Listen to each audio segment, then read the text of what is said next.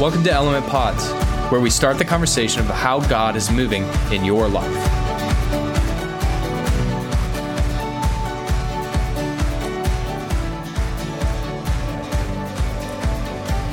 Hey, Parker and Josh here. Gotta be honest with you, growing up, all I wanted to do is just make as much money as I could, get all the things that I possibly could, and keep them all to myself. Parker, you greedy turd.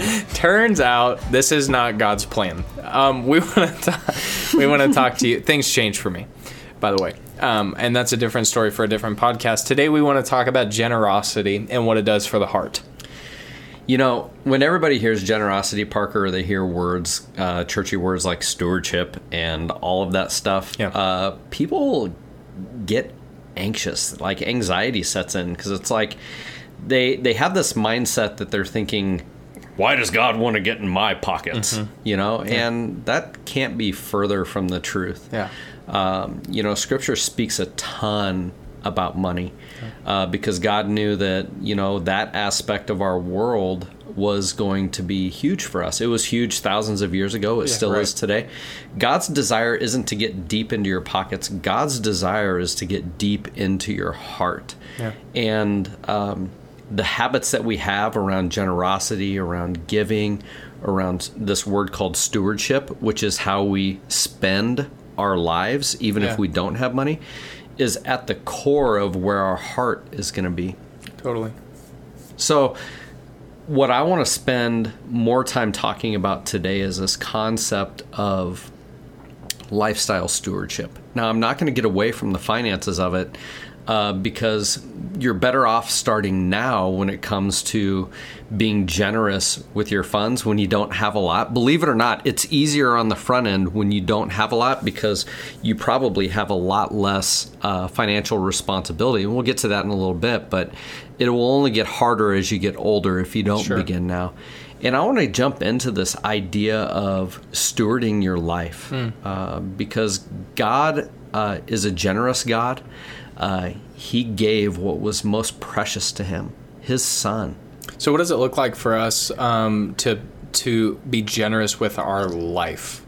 So being generous with our life is looking at every aspect of who we are and realizing that it does belong to God. Whether it's our physical abilities, like if I am a man just off the charts, 36 on my ACT, intelligent, Rhodes Scholar, and I'm going to be a full ride going to University of Nebraska Med Center. If that's us, that isn't ours to hoard.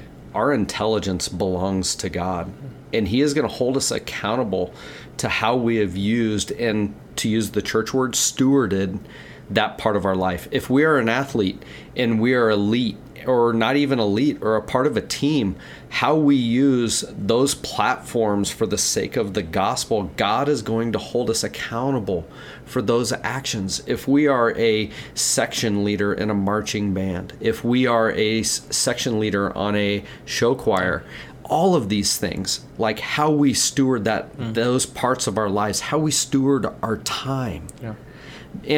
And many of us are going to look at our lives and go, I don't have a lot to give, right? What do I have to give? It's so little, what difference could it make, you know?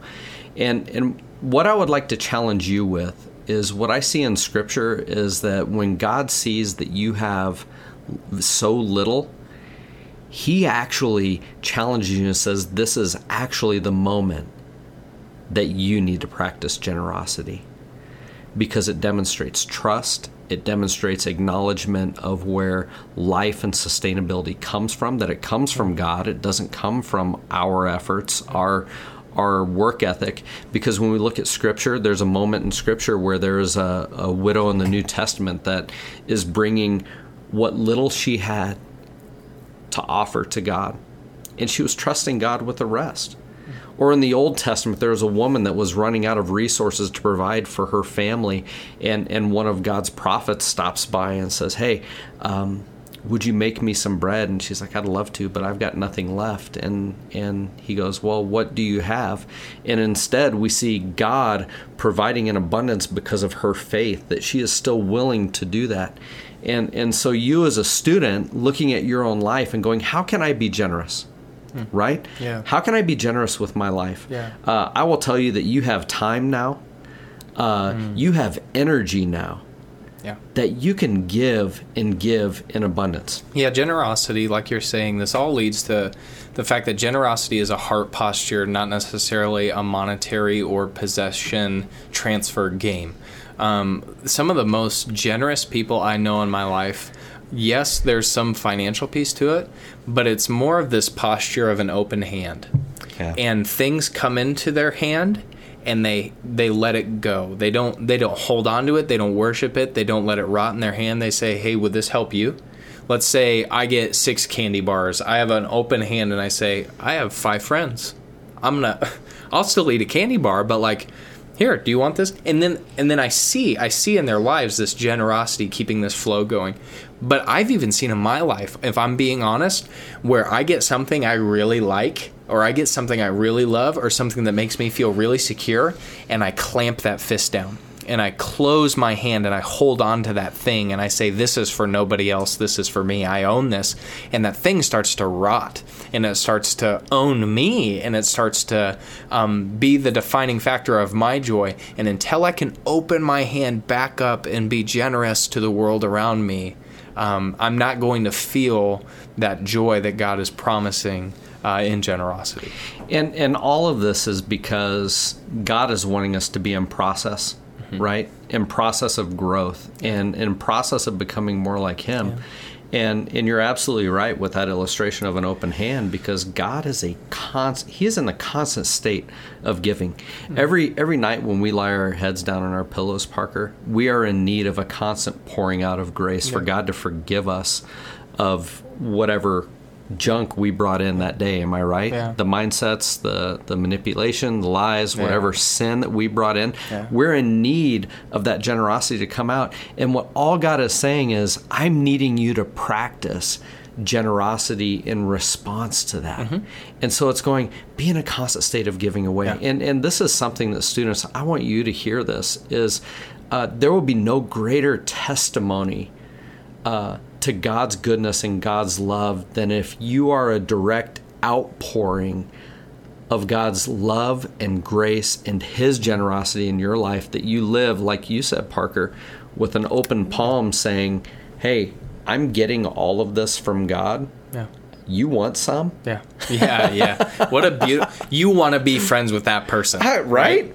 You want to hang out with that person. Yeah. They're the one, and it's not just material things, but it is material things. Yeah. It's as God is giving whatever He is giving to you, you hold it loosely, and you go, who can this bless? Who can this help? Who can this be a part of life for them? And I also think, like, I'm sitting over here thinking, this doesn't exclude finances. This doesn't, because what this allows you to do too is Scripture is clear that you cannot worship God and money. Yeah. One will win, right? And so if you start early with being able to let go of money in a wise way, what I'm saying is being generous with money and not holding it so tightly in your hand that it rots you and becomes your God. Right. I have made if I'm being honest, I have made mistakes in putting way too much trust in my bank accounts, way too much trust in my money. And it hurts me spiritually. Yeah. And so I think also it's worth mentioning to the students, just so they know too, like in our church, when people give financially, there is a team of people who care for, take care for, and secure that the money that's coming in. There's an entire team that sorts out a budget, that works through and is a good steward. Plus, our church tithes. In all of that, the money that comes into our church, we tithe that and give that to missions. We give that away. We practice what Scripture preaches. Correct. Yeah. And so when when there is money being used in the church, and when people do give financially, that money is held with great care and with great stewardship and great responsibility. And honestly, like when you look at the generosity of the people around you, many of you went to CIY because of that generosity. Right. Many of you went to Summer Fusion because of that generosity, because people were willing to say, I want to give to this kingdom work that allows these things to happen. And so I don't want to completely exclude finances either. Right. Because our church is set up in a very, very caring and very stewardship-minded way to use that to build the kingdom of God as well. Right. And through all of this, God is after your heart, not your possessions, not your iPhone, not your money, not your candy bars. He is after your heart. And a heart of generosity mirrors a heart of God. If you want to have further conversations on how you can become more generous in your life, talk to your coach and talk to your team or your small group this Wednesday and talk about how you could be more generous as a group.